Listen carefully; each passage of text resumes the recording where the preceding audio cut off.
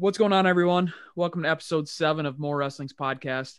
I'm your host, Dylan Morrison. I'm today joined by my co-host, Zach, as we do a little recap of the Henry DeGlane, the Flow card, and week 3 of college wrestling. What's going on, Zach? Not much, man. How you doing? Not bad.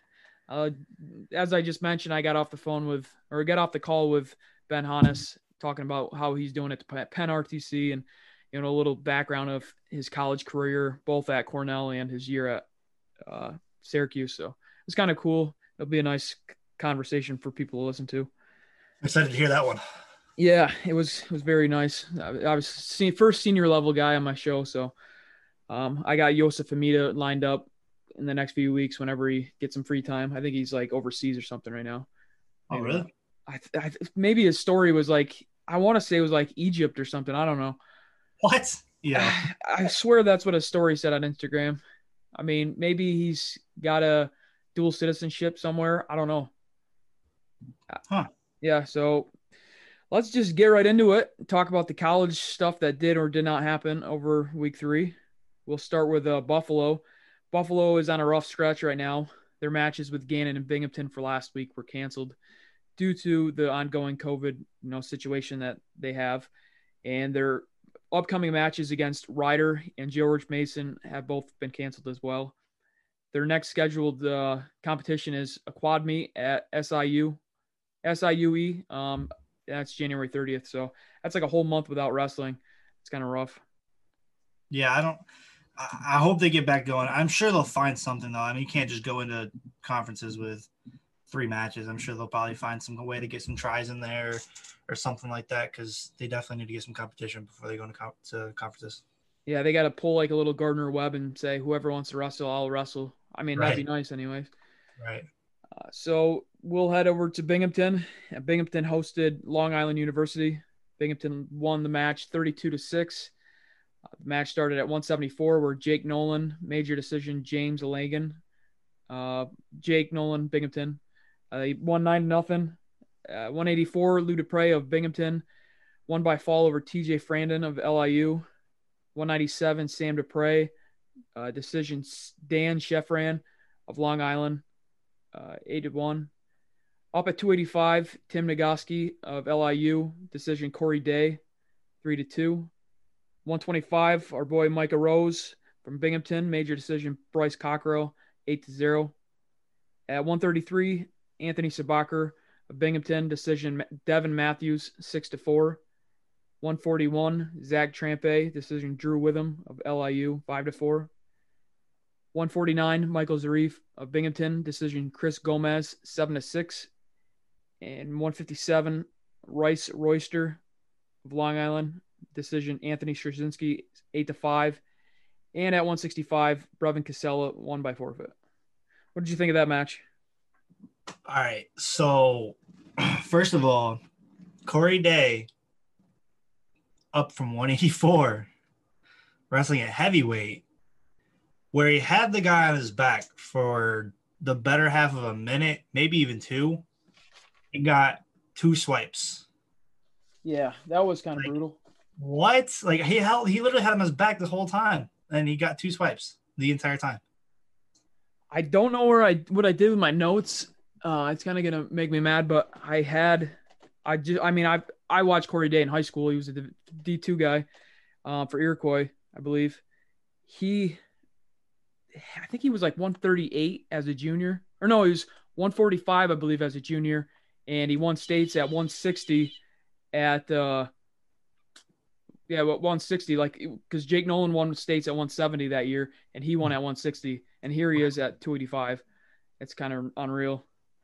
Right. He's on that bulk job. Yeah, the Bearcat bulk job, as I mentioned. That's just bizarre. I actually reached out to Jake Nolan and was like, hey, what's the deal with this dude? And I think Jake said he's weighing around like 210. So no way. Yeah, I mean, I think he's got this year doesn't count. So last year he was a 184 pounder. So he still has 3 more years of eligibility. Right. That's kind of big. If he does go 285, he's got that, lightweight style, I guess not really lightweight, but middleweight style where, he likes to ride legs too, shown, but I don't Right. know. I'm excited for him to at 285. It's kind of a big jump for him. A little more size on first. Um, and then Micah looks so good. He looked Yeah, great. He kind of just did what he wanted when he wanted, and it looked really good. that's his second match with a nice blast double. Yeah, he looked great. Got the major decision. He's tough. He's fun to watch too. Another guy, Jacob Nolan, up top. He started the match with a major decision. His takedown, I want to say, it was in like the last 15 seconds of the match to secure the major decision was big. Obviously, it wasn't probably going to be big for the team scores because they're favorite heavy anyways. But it was good for him to pick up the major. He also had an extra match where he majored another kid. Same with Dane Hemberline. He had an extra match as well. I'm not going to call them extra exhibitions because these count, but Yeah, he also won. Who else do we? Oh, so yeah, Trampe versus Drew. That man. was pretty exciting in the first period. Oh my goodness, dude. I'm gonna have a hard time not being biased here, but Jesus, man, I couldn't watch the rest of the duel after that match because it was so frustrating.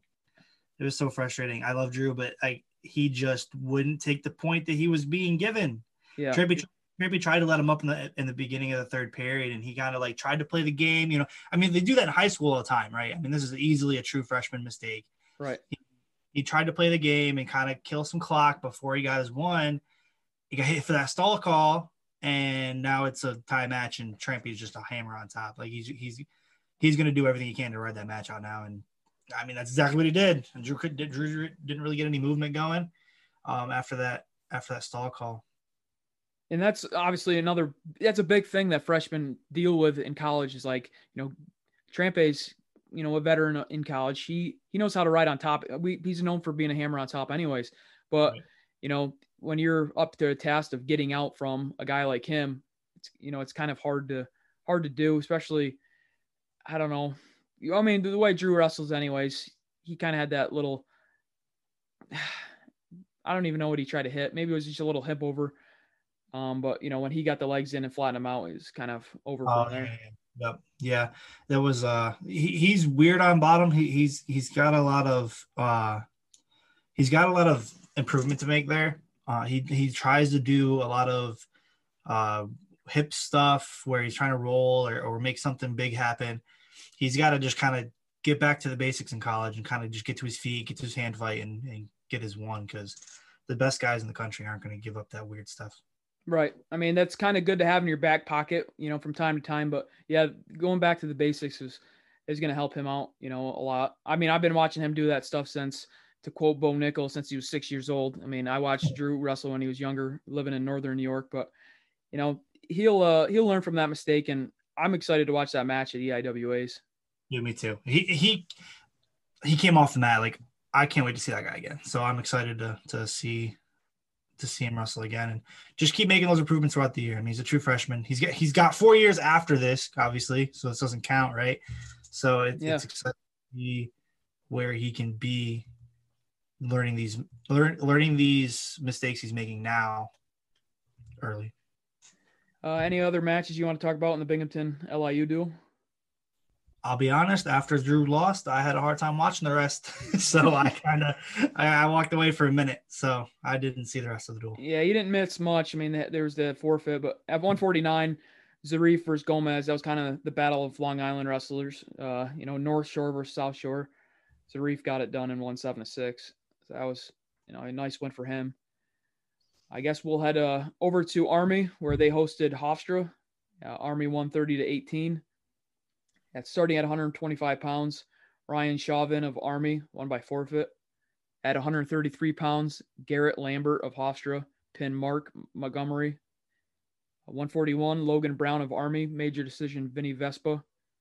149, PJ Ugisanya of Army, won by fall over Charles Kane. 157, Holden Heller of Hofstra, won by fall over Marcus Hartman. 165, Bo Goffey of Army decision Reese Heller of Hofstra. Excuse me. 174, Ross McFarland of Hofstra, won by fall over Brad Laughlin. 184, Taylor Brown of Army, injury to over Charles Small. 197, JT Brown of Army, decision Trey Rogers. And at 285, Ben Sullivan of Army, decision Zach Knighton-Ward of Hofstra, 4-0. What did you think of that match? It's interesting to see Ross up at 174, and he lost to Russell off at 65, 3-1 to God, his name is blanking me right now. Section 8 kid. He was really tough. Ricky Stam. And yeah, the NCAA qualified. He qualified for NCAA last year. He lost 3-1 there, and now he's up at 74 and got a pin with 3 seconds to go in the match. That was exciting. And then you see Knighton-Ward lost, unfortunately. The other NCAA qualifier for Hofstra. Yeah, so Knighton-Ward actually went 0-2 on the day. I didn't realize it, but I guess he lost to Army's backup as well. I don't know the guy's first name. I think his last name's Hurd, but he lost 4-3 to him. Uh-oh. So, I mean, Army's pretty tough up top, obviously, but one of the matches that stuck out to me, I wasn't able to watch the whole duel. I turned it on, I think, maybe at the end of 184, but I watched 197 and 285. But 157, Holden Heller of Hofstra, won by fall over Marcus Hartman of Army. Hartman, I believe, was ranked like top 10 in the country, maybe close to, top 5, I believe. He was ranked pretty high. I don't know. I didn't watch the match, so I don't know how he got pinned, but he got pinned in 2 minutes, 13 seconds. That kind of stuck out. Yeah, that's a shocker one. Yep. So that was that for West Point. We'll head to some of the box scores that involve some of our New York wrestlers. We'll start at 157. Andrew Cerniglia of Navy won over AJ Burkhart, a New York guy. He competes at Lehigh. That was a 9-8 match. 157, Jesse Del Vecchio of Ryder over Trevin Elfin, Clarion. 165, Jake Silverstein of Ryder over Colby Ho of Clarion, 8-4. 133, Matt Schmidt of Missouri over Zach Redding of Iowa State, 4-3. 141, Gavin Damasco of Davidson over Chase Host of Bellarmine, 7-1. 141, Anthony Brito of Appalachian State over Gavin Damasco of Davidson, 6-4. 133, Sean Carter of Appalachian State over Kyle Gorant of Davidson, 12-8. At 133, Sean Carter of Appalachian State over Max Danzuru of Bellarmine, Tech Fall, 20-5. 184, Nick Casperson, SDSU, South Dakota State over Sam Wolf of Air Force, 5-2. And 197, Tyler Musaw of VMI over Jake Mitchell of Ohio, 6-4. And also Levi Hopkins, Campbell over Tyler Musaw of VMI, 5-1. So those are some of the New York guys. We might have missed one or two. I don't know. I kind of went through them again, but if we missed you, send us a message on Twitter or something and make sure we'll get you in there. Yeah, I didn't realize. I mean, I saw the box score between South Dakota State and Air Force, and I was like, Sam Wolf, I'm pretty sure he's the Warsaw guy, and sure enough, he's out there competing at Air Force. So yeah, where's Tanner Cook? I was wondering that too. He hasn't been in their lineup. He was in one of the previews, but then he didn't wrestle for SDSU, and then I think they had another competition, and they didn't even include him in the preview. So I have no idea. I'm sure a few of our listeners might know. Shoot us a text, shoot us a tweet, let us know. I don't know. I'm curious myself. I'll reach out to some people. I mean, I would like to see him, compete a few times here before the postseason, which it's pretty close. But yeah, that's what I have for that. Our next week's schedules for the Division I matches that are LIU at Sacred Heart. That's tonight, 6:00. Hofstra at LIU. That's Sunday at noon. And Binghamton at Army. It was Saturday. It's going to be Saturday at 2 p.m., but it was moved from Sunday. So if anybody's listening and was wondering, it's moved to Saturday now. So tune in for those matches. Some other college-related news. Mizzou is looking really, really good. Egan O'Toole is just hammering people, isn't he? He went pin, tech, 6-point decision, tech, pin. The 6-point decision, he scored 12 points. Like, he's so good. I can't wait to see him wrestle for the next 5 years. Yeah, I mean, they've got some hammers on their team, but I mean, they kind of talked about it. Mizzou's not ranked high, or I mean, at the beginning of the season, they weren't because, Keegan O'Toole's, he's a rookie and in the college scene, anyways. And then you got like Peyton Mako, and I'm blanking on one of the guys' names, but he also had a nice ranked win over Iowa State. Matt Schmidt. I mean, they're all looking really good. Yeah. So guys you never heard of before. I mean, I didn't know who Alan Hart was coming into the year. And yeah, he's on fire as well. He's one of the gingers that is doing really well, isn't he? Hot take. Mizzou's the best top team in the country. Yeah. And the bonus points that they're scoring, once you do that stuff at the, NCAA tournament, you're just going to be racking up points left and right. So they're a team to watch out for sure. We'll head over to Iowa. Nelson Brands has made some jumps. Yeah, so he majored Taylor Venz. Taylor Venz has only been bonus points 3 times. He got pinned by Brooks in Big Ten last year, and he was teched by Miles Martin back in 2018, and then he gave up a major to Taylor Lujan in 2019. So he's not somebody who gives up points a lot, and Nelson Brands made him look bad. He just kind of did what he wanted. Nelson Brands is going to be problems this year. Yeah, some of the Kesha, I think he walked out to Kesha, didn't he? Reading a few posts on Twitter, I'm like, that's pretty awesome. He's one of those guys that like I like to root for. I mean, he's Terry's son. I'm excited to watch him wrestle. I know last year, he was in a loaded weight class in the Iowa room. I'm excited to watch him wrestle. Did Kesha get in Taylor Venz's head? I'm wondering maybe so. You don't walk out to Kesha and not beat somebody up. You know what I mean? Like Taylor Venz heard Kesha and said, "Uh-oh." 125, Pat McKee over Rayvon Foley. That was a pretty big upset. Yeah. I don't know who's going to be in the national finals, but all I do know is Spencer Lee is bonusing everybody. Yeah. I mean, I'm a big Jake Camacho fan, but I don't know what kind of, he's going to see some of those tough guys, Sam Altona, a few of the other guys in the ACC, but I don't know about, I want to see him wrestle some Big Ten guys. Obviously he's not going to be able to before nationals, but I'm a big Jake Camacho fan just because he's from the Northeast. Yeah. I mean, I think he's my pick too. Yeah. He would be my pick for, second place at this point. Real quick, speaking of NC State, did you notice that Ryan Jack got the start over Trombley at 133? I saw that he was in the lineup. I didn't look that deep into it, but yeah, I did see that he was in the lineup.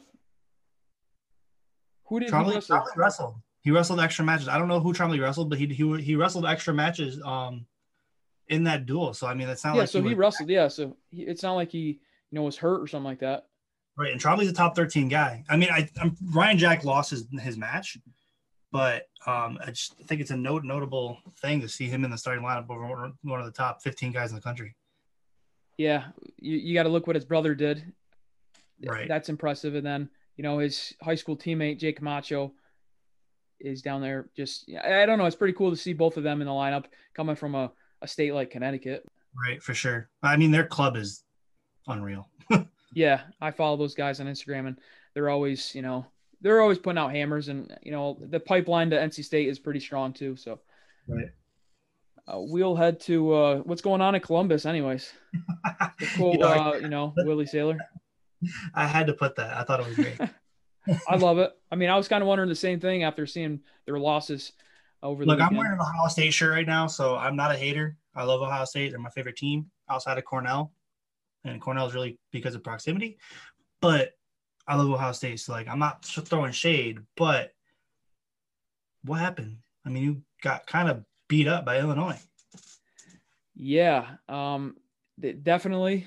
The only good takeaways from that was, Sammy Sasso beating Carr. But, you got guys like D'Amelio losing to, I think it was Pacino.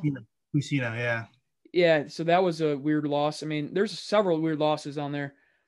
Ethan Smith's in the lineup now because Karchel is out. I think he's out for the season. I think he tore his ACL or something. Yep. Yeah, he tore So his ACL. that's a loss for them.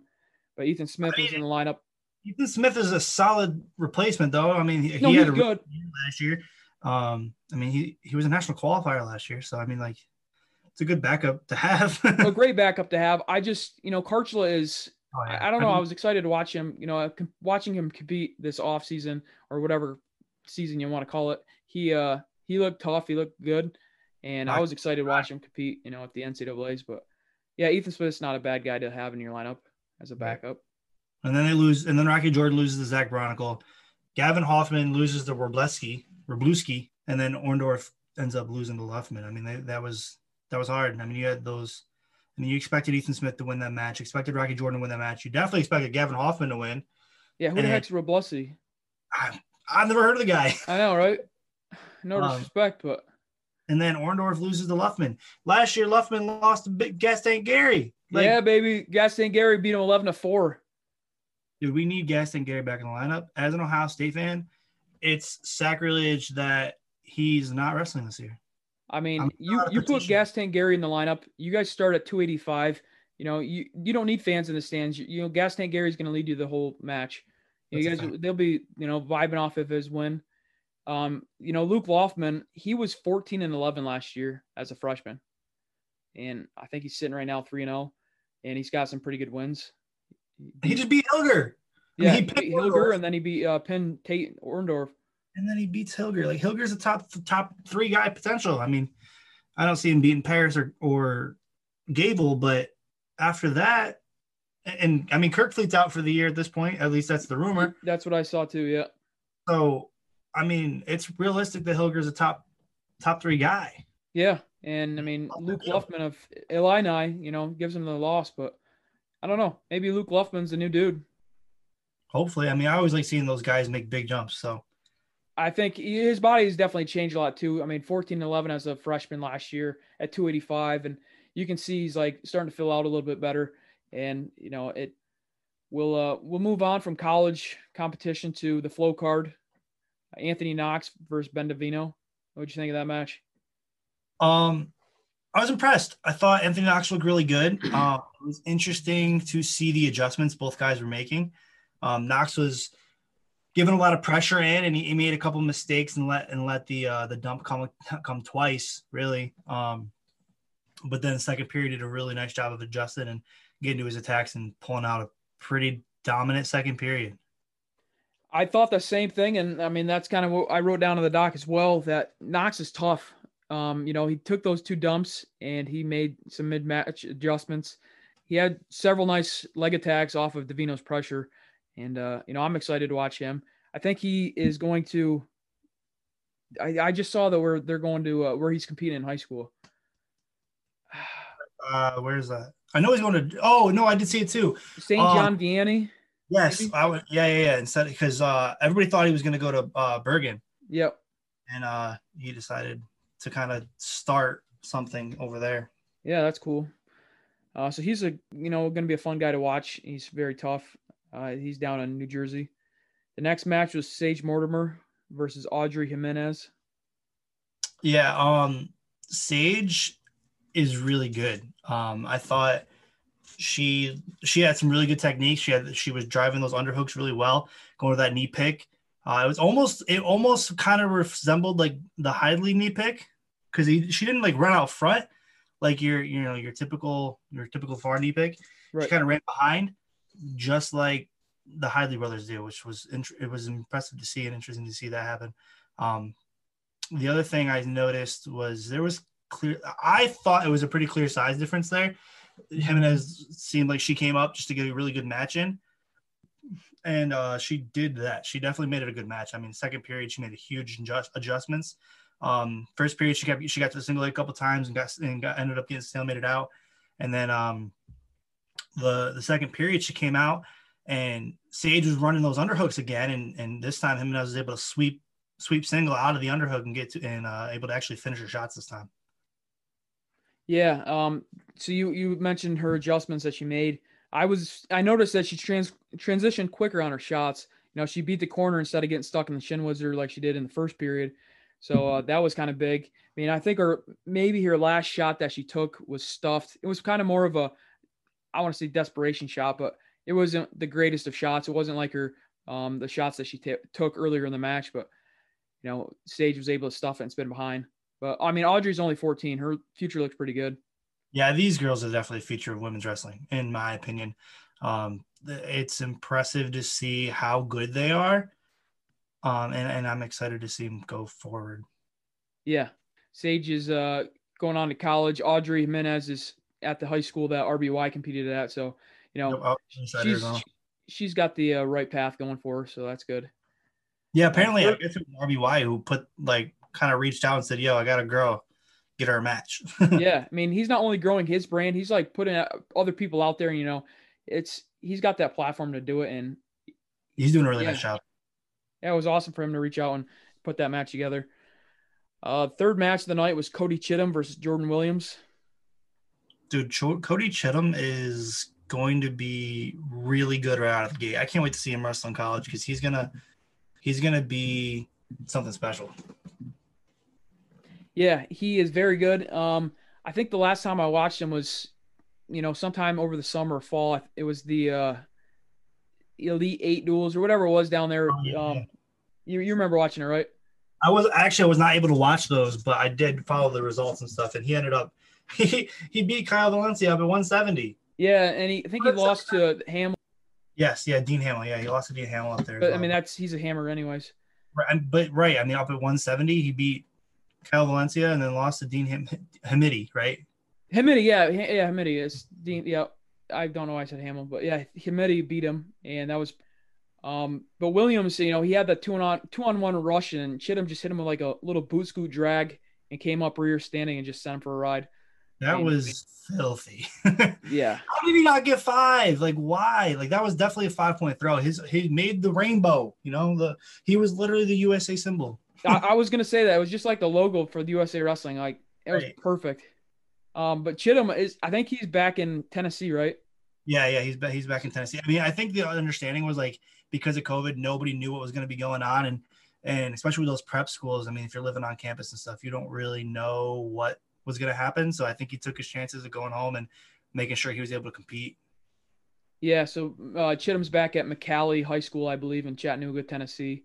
No one south of the Mason-Dixon line is going to listen to this, but shout out to the Dirty South. Hey, we had a German last week. Listen, okay? Yeah, that's true. So I mean, whoever you are in Germany listening to this, shout out to you. So the fourth match was the first senior level match. That was Seth Gross versus Joey McKenna. Yeah, I don't think you can take much from it. Joey's a lot bigger, a lot stronger. I think if Seth was trying to grow into 65, he probably could, but he's shrinking his body right now. He's probably walking around at 38 at the most. So I don't see it being a. Yeah. One thing I did take away was I liked McKenna's transition. I mean, he kind of shot in on a double, and which the first takedown was beautiful. But the one that he shot from space a little bit was a double, but he transitioned to a single, and then he grabbed Seth's forearm. And usually Seth takes that forearm and likes to peel at the guy's hand and stretch the guy out, and is able to use a little bit of his funk and long arms for leverage.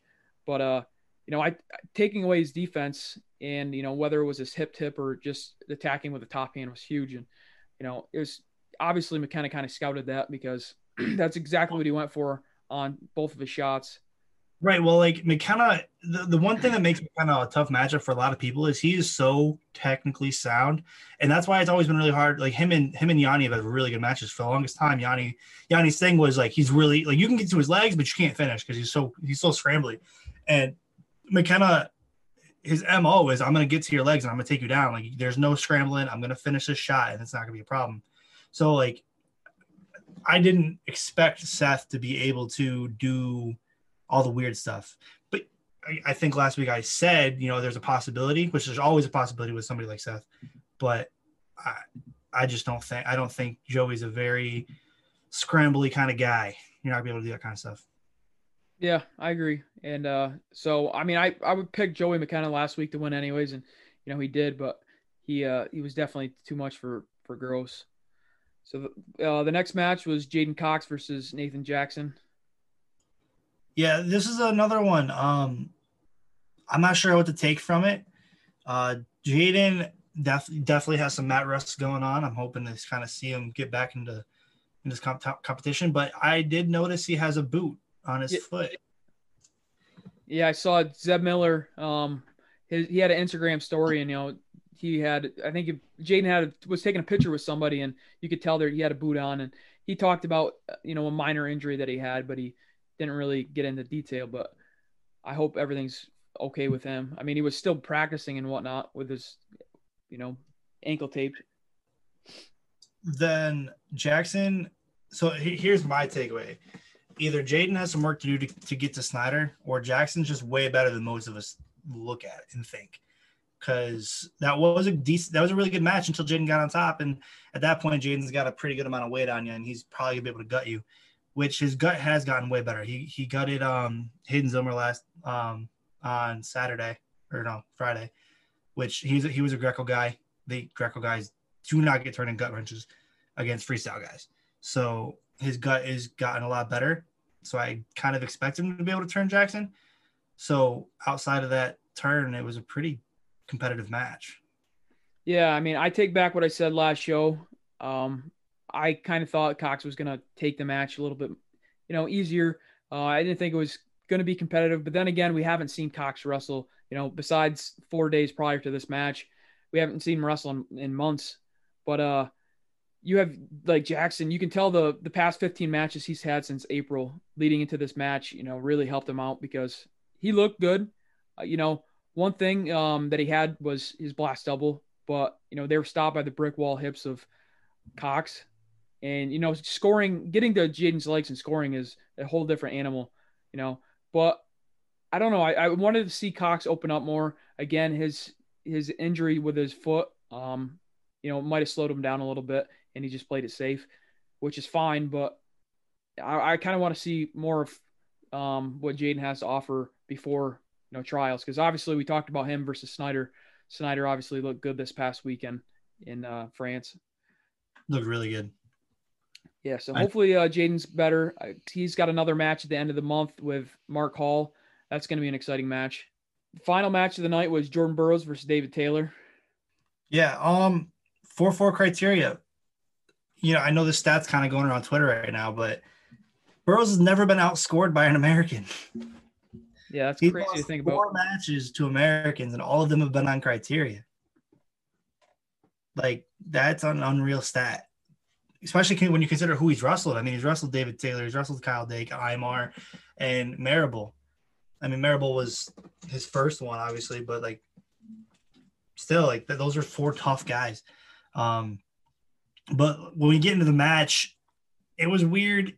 I really want to see it again, just because I want to see the match happen without the slip thing. I don't really know if I want to call it a slip, or like, he looked like he stretched his groin a little bit, and you saw the wince of pain, and then he came back out and he was good. He looked like he was okay to go, but that could also just be Jordan Burroughs being Jordan Burroughs and a tough son of a gun. I'm coming away, and I still honestly believe Burroughs is the better wrestler. I mean, you take away that 20 pounds, and Burroughs is winning that match. The one shot he got in on real deep ended up getting stuffed and kind of sat down into a stalemate. But I think if you take those 20 pounds off DT, he's finishing that double leg. I got to give DT some credit, though. He had a killer game plan. He kept hearing his corner say left hand down. And you could tell it was frustrating Burroughs. He'd try to go to that righty single, and he would get stopped immediately. It was never there. It wasn't until about a minute left that Burroughs was able to start getting something going. And I don't know how much of that is he figured it out, or DT was like, all right, I'm just going to kind of give ground here. I got a minute to go. I'm up by 4. I'm just not getting taken down. True. I kind of wanted to, I don't know. I mean, obviously it's a big match, David Taylor has lost to him several times. He wanted to get that win. Maybe I'm not saying he wrestled cautious. I mean, because we didn't really watch him have a whole lot of offense. He didn't really take a lot of whole attacks. Again, it's Jordan Burroughs. He's the best, but I wanted to watch him maybe open up more, because a lot of times when he creates action, that's when he's best. I mean, again, it's Jordan Burroughs. That's kind of what he's good at too, but I think just getting his offense. What do you think? Yeah, no, absolutely. It was weird to see David not get to an offense. You know what I mean? Like he got to a leg twice. They both ended up being pushouts. And then the one takedown was a go behind. Like you don't see David do that. And I think where it was is the hand fight. I don't think he expected JB to be able to stay in that hand fight. And you saw a couple times JB snapped DT to his knees a couple times. And that was really impressive for me when you're going up 25 pounds and you're able to snap the world champion to his knees. Like that's impressive. Yeah. And another thing is, David Taylor's, he's good at when people are in on his legs.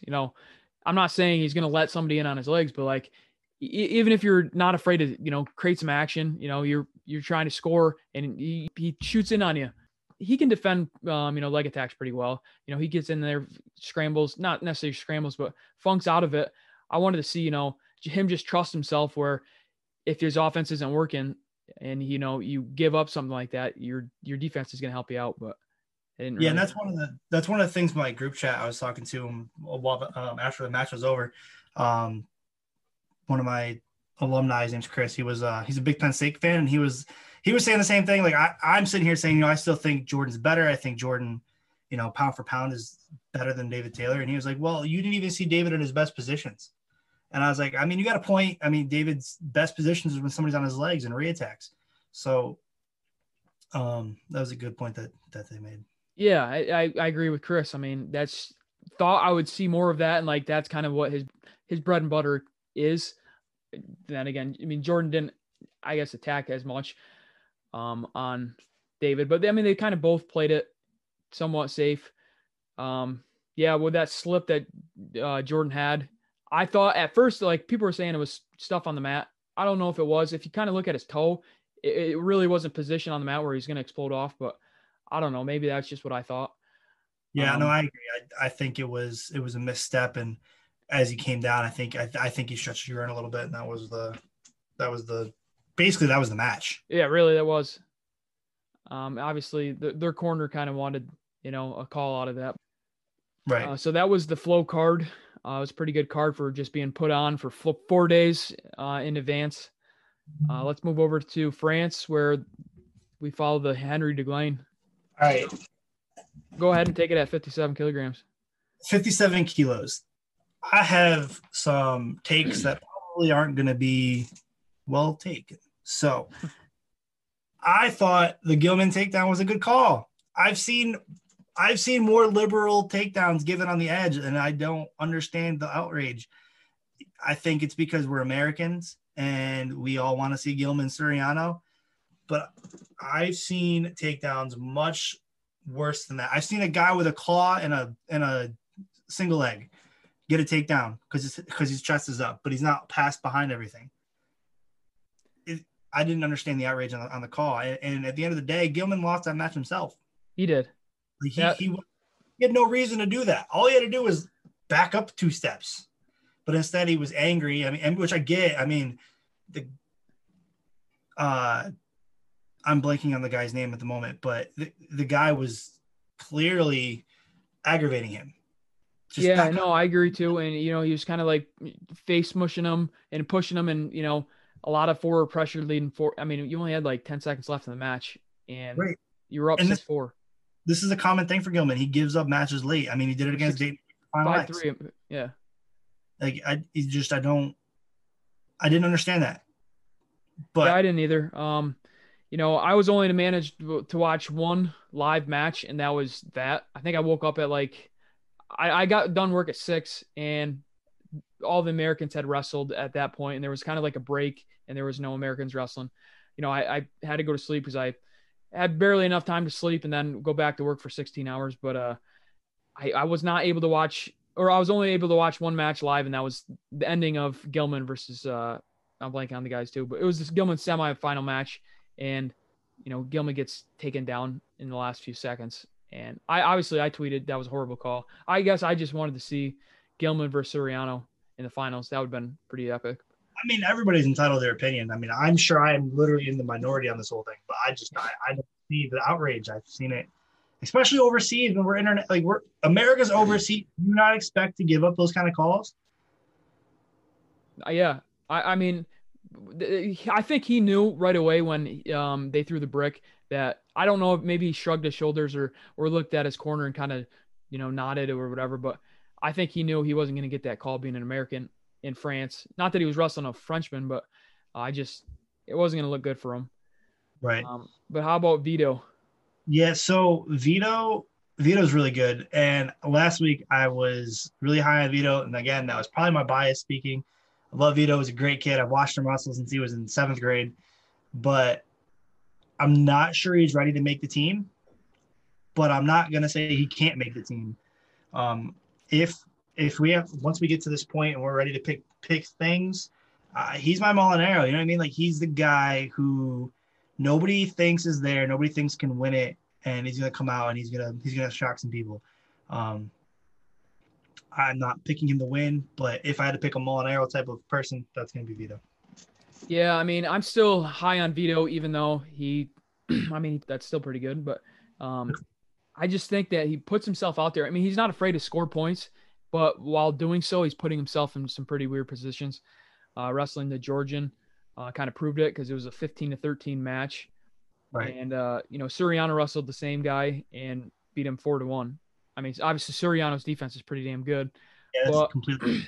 15-13 match, losing to the Georgian. A lot of those points were, he just got caught in a bad position because he was, Right. I'm not saying he was forcing things. He was just, attempting to score points. I think cleaning that stuff up will definitely help come, in a few more months when he really needs to shine. But so Yeah, Suriano finished gold. He looked awesome out in Sunkist, being coached by Mark Perry. What do you think of him? so Uriano is not the same guy he was in December 2019, January 2020. All right. No. When he wrestled at the U.S. Open in 2019, or the Senior Nationals, Olympic Trials qualifier, whatever, where he lost to Vito, ended up taking fourth. And even at the Pelicone in January, like this is a completely different athlete, completely different wrestler. I don't want to say I saw no similarities, but very minimal because he was moving his feet, which he didn't often do. He's not a fast guy. He doesn't move his feet. He stays in good, really tough position. He hand fights hard, and he doesn't get scored on. That was his MO, and that's why his matches have always been so boring. And I think he did a really nice job of fixing all of that. And I got a DM from someone because I tweeted out and I said, "Man, Mark Perry's made a huge difference on this guy." And I got a DM saying, "Are you sure it's Mark Perry or is it the Olympic gold medalist that is also at Arizona State?" And I was like, "What do you? Oh my goodness! Like, why are we not even thinking like Zeke Jones is there? Yeah, the Like, old coach. why, Yeah, like why are we not thinking about that? If you think about it, his style is kind of moving towards Zeke Jones. He's moving his feet on. He's taking a lot of attacks, and he's still not able to be scored on. Yeah, that blows my mind. I totally forgot about Coach Jones. Zeke is definitely, a guy that's going to help Suriano with those kind of things. I thought maybe a lot of it was, he was always had the attacks, but what did he say to him to, open him up? He's obviously more offensive. But yeah, his style is starting to like change a little bit, and Suriano is becoming fun to watch. Which I'm telling you, this is my overreaction. Suriano's making the Olympic team.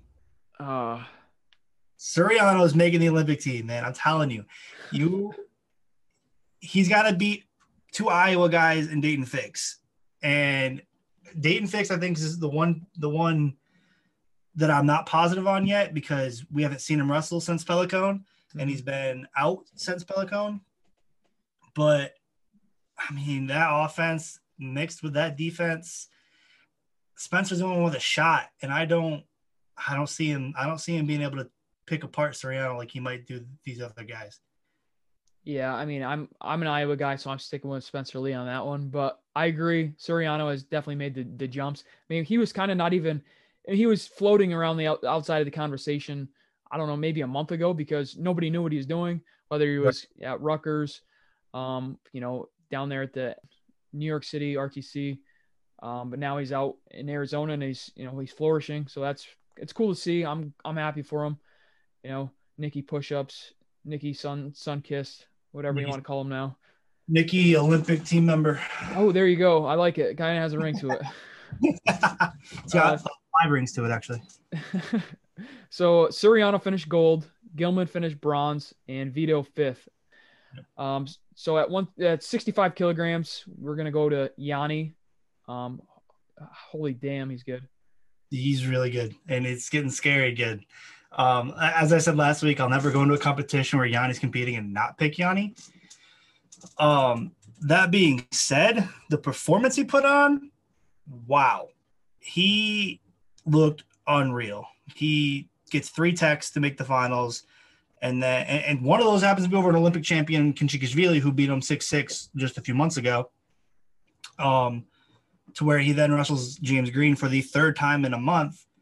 And he, in my opinion, I know it's only 5-0, but he dominated that match. Green got one good attack off, and Yanni just destroyed him. He got his takedowns. He controlled the pace. He controlled the hand fight. He controlled where the match happened, and Green had no answers. Yeah, so Yanni scored 2 of his takedowns, but like all 3 of his scores were off of, Green had an underhook, which he did not manage to, he didn't manage to make a single match, mid-match adjustment. So he had an underhook, Yanni had head position, and he was able to kind of duck the underhook, slip his elbow and shoot in a high crotch, turn the corner, cut it to a double, got his first takedown. A second one, it wasn't as clean. He kind of got stuffed, but he managed to get the push out. And then the third one, he was stuffed, but they were in the kind of center of the match or center of the mat, and Yanni was able to finish it and win, 5-0. But which brings me back to Green beating Destrobots. He tried to underhook right off the match. I don't know, it might have been like the whole first period. He kind of floated with the underhook, and then he switched and he shot from space, and he maybe shot from quick ties. He didn't make that a match adjustment against Yanni, which I don't know if he didn't want to shoot it on Yanni anyways. But, after the first time Yanni took you down with using your underhook, I thought he would have, changed it up a bit, and he didn't. It's kind of surprising. Yanni did a nice job of not letting Green get into space. He kept his hands on him at all times. He stayed in really good position and moved forward, and he kept the pressure on Green. When you're a guy who wrestles from space, you need to be outside. You need to be moving your feet. But when the guys constantly put his hands on you and constantly keeps you tied up, you're not able to do stuff like that. And that's where Green makes his money, is from space. Or he does a really nice post double as well, but Yanni didn't give him that opportunity. And the one time he did, the one time Green did get that opportunity, he had that post double. Yanni did Yanni things and got his hips up and got to that wizard and was able to fend it off. True. Yeah. So, I don't know. He doesn't have the answers, obviously, losing 3 matches in the last, 2 months, 2 or 3 months to Yanni, but Yanni is just good. He looked dominant all weekend, and I've been talking bad about Green, but Green is really good. All right, Destrobates is a good wrestler. He's a really good wrestler.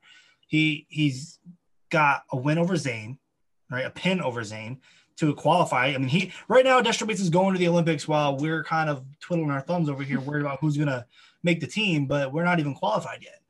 And he's got a 3-3 loss to Jo. He's got a 7-4 loss to Yanni, and now James Green comes out and just decks him 10-0. Yeah. James Green's good, and that 65 kilo weight class in America is tough. Yeah, I agree. His attacks on Destrobits was they were all really good attacks, and Green looked very tough, but so that covers 65 kilograms. I'm excited for the trials coming up. Yanni's so good. I got to text you, separately about something that I've heard, but as I text you, I'll move up to 74 kilograms. So 74 kilograms, there's not much to say besides Kyle Douglas Dake. Do you mean The Rock? The Rock. Yeah, he laid the rock bottom. Oh my gosh. I've been showing all of my non-wrestling friends that move in hopes that it says, oh man, we got to watch this. Cause that's something people outside of wrestling can relate to, because they know who The Rock is. They know what the rock bottom is. And I stuff like that is what's going to bring new fans in. And if you get an opportunity, go to all your non-wrestling fans, yo, watch this clip and show them Dake rock bottoming Gadziev through the mat. Yeah, and add some WWE commentary like, "By God, he threw him through the table," and Right? We've all get the tables. Yeah. yeah, no, that was so awesome. Yeah, Dake, he was dominant all day, but that throw was pretty good. Yes. I don't think the guy in the finals wanted to wrestle him, so No, he did not. He said, "I'm out. Peace. yeah, I'm good." yeah, I'm good. So that kind of just says it for 74. I mean, I'm excited for Dake versus JB after watching that. Pump it into my bloodstream. I need the match. I need it now. I don't want to wait anymore. Thought we were going to get it in April, and we had to wait an entire year longer. Yeah, I'm ready for it. So I'm gonna go again, walk outside, get some of that grounding and natural light after this. I'm doing everything he's doing. I'm gonna try to power bomb somebody, maybe my mailman. I don't know. I got practice tonight. I might power bomb one of my athletes. Put it on YouTube. I got a table. I might use it. Hey, Buffalo Bills Mafia, you might as well. You can send it out to a bunch of people. I'm in. So 86 kilograms. Zahid finished bronze, but yeah. I didn't know Ramazanov was going to be in the field, and if I did, and this is me being the walk it back guy, I'd have picked it because that guy's good. Yeah. I mean, he's really good. And I also have to apologize because I picked Marcegashvili over Zahid before I knew Ramazanov was in. They met for bronze, and Zahid made him look really bad. He teched him, and I apologize to Zahid. I think Zahid was probably the second best guy in the bracket. Oh, I mean, he could have been the best guy. Did you watch the Ramazanov match? Yeah, I did. I mean, he gave up that weird, like, he didn't need to do that. He got in that low single and just kind of laid on his belly and just kind of like held on, which is not what Zahid does. Zahid's somebody who's building up and looking to finish that and extend that scramble, but he just kind of stayed on his belly, hoping to get a stalemate. And I mean, it was one of the slowest exposures I've ever seen. Ramazanov just kind of like walked real slow behind him and like slowly elevated his foot to where Zahid just broke 90. And like, Zahid was like, oh shoot, I just exposed, didn't I? Like, he didn't even realize it. He's like, oh, I should probably look to score now. Yeah. I mean, then he obviously got the reversal. But earlier in the match, I think he was just a push out that was challenged, and he lost the challenge. So, he gave up a point. I think he needed that challenge anyways. So he was kind of looking gassed. Yeah. But how about Ramazanov's finals match? Did you see those two ducks that he hit? The one that he scored. I was not able to watch the finals of that one. So I just watched it on Flow, I think last night. But those two ducks that he hit, the first one was beautiful. It was like beginning of the first period, and he scored. And then the second period, he hit it, and I ended up finishing off with a single, but he wasn't able to score on that one. But it was filthy. He's just like he's a little fire plug. I'll have to go back and watch it. Yeah, so that was a good match. So at 97 kilograms, Snyder took gold. Thank God his ankle's okay. He looked great. I mean, it looked like there was no problems. Sharifov, you suck. And I'm upset because I needed that match. I wanted to see that match. I know Snyder wanted that match. The only person in that arena who did not want that match was Sharifov. Agreed. And I'm upset. I wanted to get that match for America. I think he owes Flo money. Yeah, he does. Is it just me, or like Snyder is looking more leaner? I'm not saying he's lost like a lot of muscle as far as that goes, but like he looks more leaner and athletic, not as bulky, moving as he has been in the past. Yeah, I don't want to say he's more athletic because I mean that's never been his style. No, he's not. Yeah. But his foot movement, which has been, I mean, that's the Kale thing, right? I mean, he's moving his feet better. He's hand fighting a little bit more. He's always been an amazing hand fighter, but it's really his foot movement. I think his foot speed and his foot movement have increased a ton. And I think, like I said, that's the Kale part of him going there. I mean, I think that was his reasoning for going there was, hey, help me move my feet better. I mean, he's nothing against Ohio State's room. Again, I'm an Ohio State fan, but when you're wrestling with Travel Dlagnev, who was a heavyweight his whole career, obviously an athletic heavyweight, but it's a little different than wrestling with Cael Sanderson. Totally. Or David Taylor. Or my athletic talk about him was more of his, his flow state of wrestling. Like, again, you mentioned Cael kind of brought it out. It's kind of like a Penn State thing. He's kind of getting to that style, which we saw on Saturday. But yeah, he looked good. I'm excited for him. I'm glad he's healthy as well. Yeah. Up to 125. Yeah. I'm not sure what the ref was thinking in this match. Gwiz had a really nice scramble going. He kind of came off the side. I mean, it was one of your typical scrambles that you see all the time where the guy jumps, he's in on a high crotch, and Gwiz kind of leaned off to the side to get to the leg pass. I don't think he wasn't like leg pass, obviously, but he's off the side with the leg, and he's using his foot to kick off the armpit. And the ref called it a caution one, as if he wound up his foot and kicked him. Like he was pushing off his armpit, and his foot just kind of slid off the armpit. He didn't even kick him. He didn't even hit him. His foot just slid off into space, and he called it a caution one for kicking. Like, what is he thinking? Does he not watch wrestling? What was that a semis match? Yeah, it was. Yeah, it was the semis. Yeah, so I didn't watch that match. I just I caught his bronze match, I believe, against the German. Yeah, you got to go back and watch that, because it made no sense. He, like I said, he's just coming off to the side like a leg pass, using his free foot to kick off the armpit to free his leg. And he got his leg free. He was about to score a takedown, and the ref stopped it and gave him a caution one. Yeah, that's crap. I mean, I was really hoping to see him go on and wrestle Petrashvili, but right. we didn't get to see that match. I mean, Gwiz he's pretty darn good at his his snatch singles, the step single, but yeah, I don't know. He's not. I think guys like Gable, Mason maybe might have better chances against these guys. Just they seem to be quicker. I mean, again, I'm a Gwiz guy. I'm rooting for him to win to be on the Olympic team, but I want to see how these other guys compete with guys like Petrashvili and the Poland that he lost to. Yeah, I want to see Gable compete against Petrashvili and Akul. I want to see Paris compete against him too. I think he's got a really good style for the international level, and I'm excited to see them go. That being said, that call that was made did not decide the match, in my opinion. There was still a minute to go in the match. Gwiz had plenty of time to get his feet moving and score. Gwiz was the better wrestler. I mean, he just gave the guy an opportunity to win the match that he shouldn't have. Yeah, I'm gonna have to go back and watch that match. I actually watched Petrashvili versus the guy he lost to in the semis. That was a good match as well. Petrashvili's pretty good. He for look like the way he looks, you wouldn't expect him to, I guess, he's so nimble on his feet. Right. But that was a good match. Gwiz finished with bronze, and that kind of covered the men's freestyle portion of the tournament. We'll cover a little bit of the women's freestyle.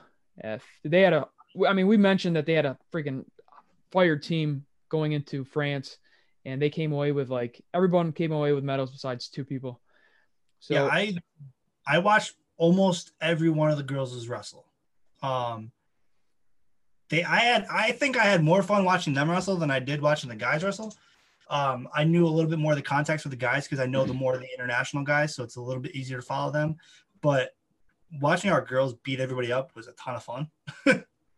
Yeah, they're good. I was able to watch a few of the semis and finals matches on my way to work, but there were some good wrestling, and they represented pretty well. We'll go to 50 kilograms. Hildebrandt won gold. 50 Fernside took bronze. 53 kilograms, Winchester took silver. 57 kilograms, Helen Morales took gold, and Louvet went 2-2. At 62 kilograms, Miracle took gold, beating Kilty, who took silver in the finals. 68 kilograms, Mensa Stock took gold, beating Molinaro finals. And also at 68 kilograms, Francis went 0-2. What were the matches that stuck out to you? I need to give Jakara Winchester a shout out. She wrestled a great match. She wrestled against Sophia Metzen, world champion, has actually beaten Winchester 3 times. The last time they wrestled, she teched her 10-0.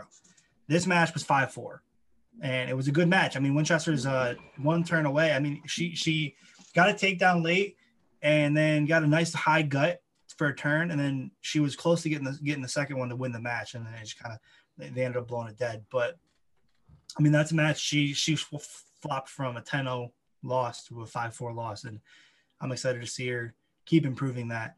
Also, Helen Maroulis is a goddess, and she's amazing. I love watching her wrestle. Please never retire. I know you're going to, but please don't. Last week, I said that Kilty is going to push Kayla Miracle. That she did. She ended up losing.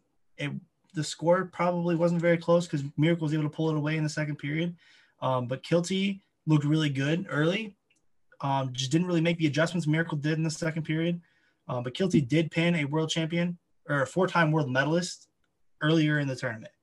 So she looking really good. I'm really excited to see her in the future. And then you had Mensa Stock versus Molinari, which I knew was going to be a tough one.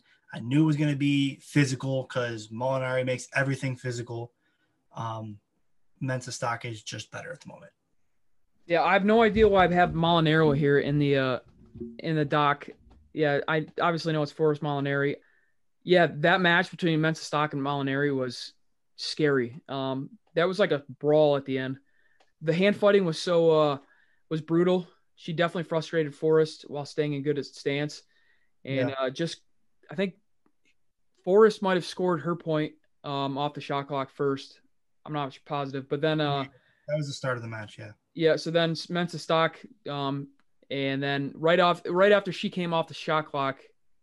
No, yeah. So Tamara Stock was scored her point first, and right when the shot clock expired, Tamara Stock came in on a single, and then ended up finishing it to take a 3-1 lead. I believe at the end it was a caution and one for a headbutt, right? Yeah, that's what I gathered. Obviously, there was no like commentary or nothing for us to really understand. Don't speak French, but that was my understanding. And then there was a low single attempt by Forrest that it was really a desperation shot. I mean, she didn't really sniff Mensa Stock's legs all match because, Mensa Stock was in pretty damn good position the whole match. And that shot was stuffed. Tamara spun behind and took the 6-1 win.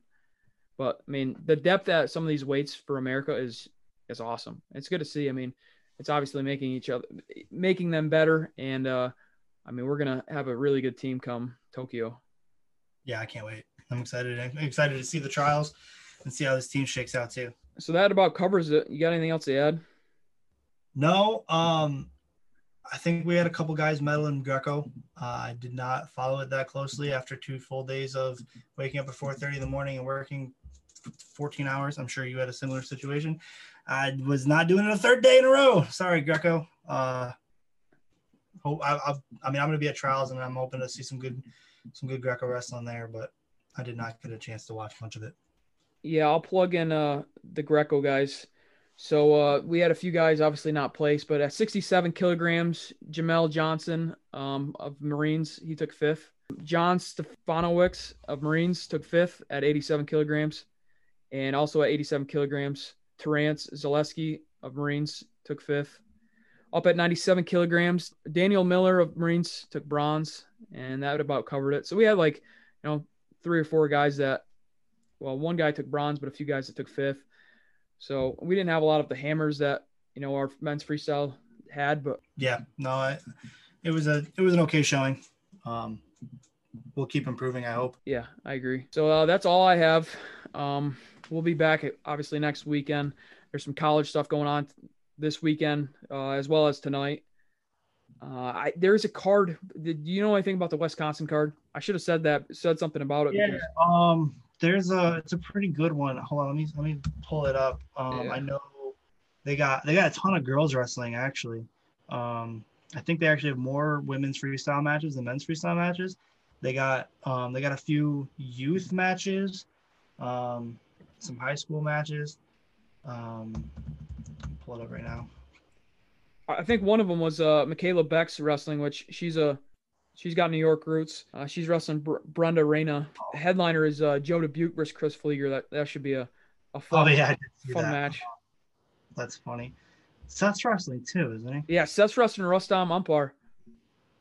Oh, that's right. Yeah. That's going to be so exciting because, Rustam's he's pretty savvy and his style's awesome to watch. And then you got a guy like Seth Gross. Dude, I'm so mad I cannot find this card right now. So there's 14 matches total, but yeah, there's a lot of women's wrestling as All well. right. Stuff that sticks out. Oh, yes. Evan Wick, David McFadden. That'll be a good one. Braxton Amos is wrestling CJ Brucky. I'm really excited to see that because I'm excited to see how Braxton Amos looks against some top competition. Right. We have a Greco match with Tyler Dow and Ben Provisor. Rana Heaton versus Felicity Taylor. Yep, that'll be a good one. Aaron Goldston's wrestling against Pauline Granados. Shout out New York girl Jaden Laurent versus Joy Lewandowski. Oh yeah, Joy. Yeah, Joy. Shout out Wayne Fish. Yeah, that's a fact. We have Mia Plumbo taking on Chloe Ayers too. Yeah, no, it'll be a good one. And then I know there's another card coming up. Pittsburgh's got a card coming up. Penn does. Penn's got a card. Penn's going to be a good one. The Pitt card has Evan Wick versus Chance Marsteller. Yeah, I did see that one. There's a match that I want to talk about real quick. Ben Hannes just told me on the podcast he's wrestling Boykin of Spartan RTC. Oh, that's kind of interesting. Yeah, so like I didn't know what his future was like or what matches he had coming up. I know Penn RTC, a lot of their guys have been competing, but he mentioned that he's going to be wrestling Boykin, so that'll be fun to watch. Seeing Ben back on the mats. Yeah, so that Pitt card is January 26th at 6 p.m. on Rockfin. It looks like the headliner is going to be Evan Wick and Chance Marsteller. And then the last one is the Penn RTC one that we were talking about. Yeah, Penn RTC one's January 29th. So, I mean, that week sounds like a good week of wrestling. Can't wait to watch that. Mark Hall, Nate Jackson, you mentioned earlier. Miles Martin and Max. They're wrestling Miles Martin and Max Dean. I love Max Dean, and he did beat him at NCAAs, but why are you not wrestling Gabe Dean? True. Miles is a top 5 guy in the country on the ladder. Gabe should be a top 5 guy in the country on the ladder. Like, I don't understand why you're not wrestling that one. You got Chandler Rogers, Ben Darmstadt. Who's getting Assassin in that match? Dude, that's a great question. Yeah, right. I'm not ready to pick who's getting Assassin yet because they're both really good at it. I almost want to say nobody, only because they're both going to just like clam up so they don't get assassinated. Yes, somebody's gonna have to taste their own medicine. So I'm gonna go out and say somebody's getting assassin. I don't know who, but that'll be a fun match to watch. For the team just so it can happen. Yeah, exactly. We have Anthony Artolona versus Evan Henderson on the card as well. Yep. I'm super excited to watch Vincenzo Joseph wrestle again. He's wrestling against David McFadden here. Said a lot of David McFadden's name. He's wrestling everywhere right now. That's pretty exciting. But McFadden and Chenzo is going to be a good match, I think. Yeah, I'm big on Chenzo. Listening to him on Bashamania's, podcast is just he seems like a pretty cool guy, and his outlook on the sport and on life is fun. So I can't wait to watch him compete, and that'll be a good match with him and McFadden. Yeah, I guess they're wrestling 79 kilos, and Vincenzo said that he was like a pound under already. Yeah, he wanted it down, but like Coach Slay told him that McFadden's on like a weight descent plan, so he kind of wanted him to stay on the plane instead of cutting more weight to make weight per se. Right. Also, shout out Skylar Groch. She's also wrestling. And Nasamed. That'll be a good match. Yeah, so that is some of the more freestyle matches that we're going to see. There probably won't be as many cards leading up to trials just because people are maybe obviously with Penn State, their match against Rutgers was canceled because COVID. And obviously David Taylor's match against Burroughs was postponed because of being traced. So some of these guys might not want to take that risk, or some of the programs. I see the cards slowing down a lot. I mean, not only because of that kind of stuff, but also the season. Right. The season coming along, and you got to have some kind of training regimen coming into the Olympic trials. And if you're competing every weekend, especially like in the freestyle scene where they're not used to competing every weekend like you are in college, they kind of got into that routine. I don't see a lot of the cards happening. I don't see a lot of guys put it out there after probably mid-February. Yeah, so we'll enjoy the cards while we can, but there's definitely some pretty good matches coming up on some of these cards. So that's all I have for episode 7. Yeah, no, thanks guys. Thanks Dylan. Follow us on Twitter at Wrestling607. Yeah. And at More Wrestling, right? Yeah, at More Wrestling. And that's a wrap for episode 7. Thanks for tuning in. If you've liked this episode, give it a 5-star rate and review on Apple Podcasts. Give it a like and give it a share on social media. I forgot to do an outro to my last episode, which I put out this morning with Ben Hannes. You can follow Ben on Twitter and Instagram at bhannes31. You can keep up with him and what he's doing at Penn RTC. You can follow my co-host Zach at Rasslin607 on Twitter. That's RASSLIN 607. And you can follow me at More Wrestling. If you know of any wrestler or coach or anybody really with New York ties, whether that's a college wrestler out of state or RTC guy out of state, let me know and I'll reach out to them and try to set up an interview and share their story. Thanks. Peace.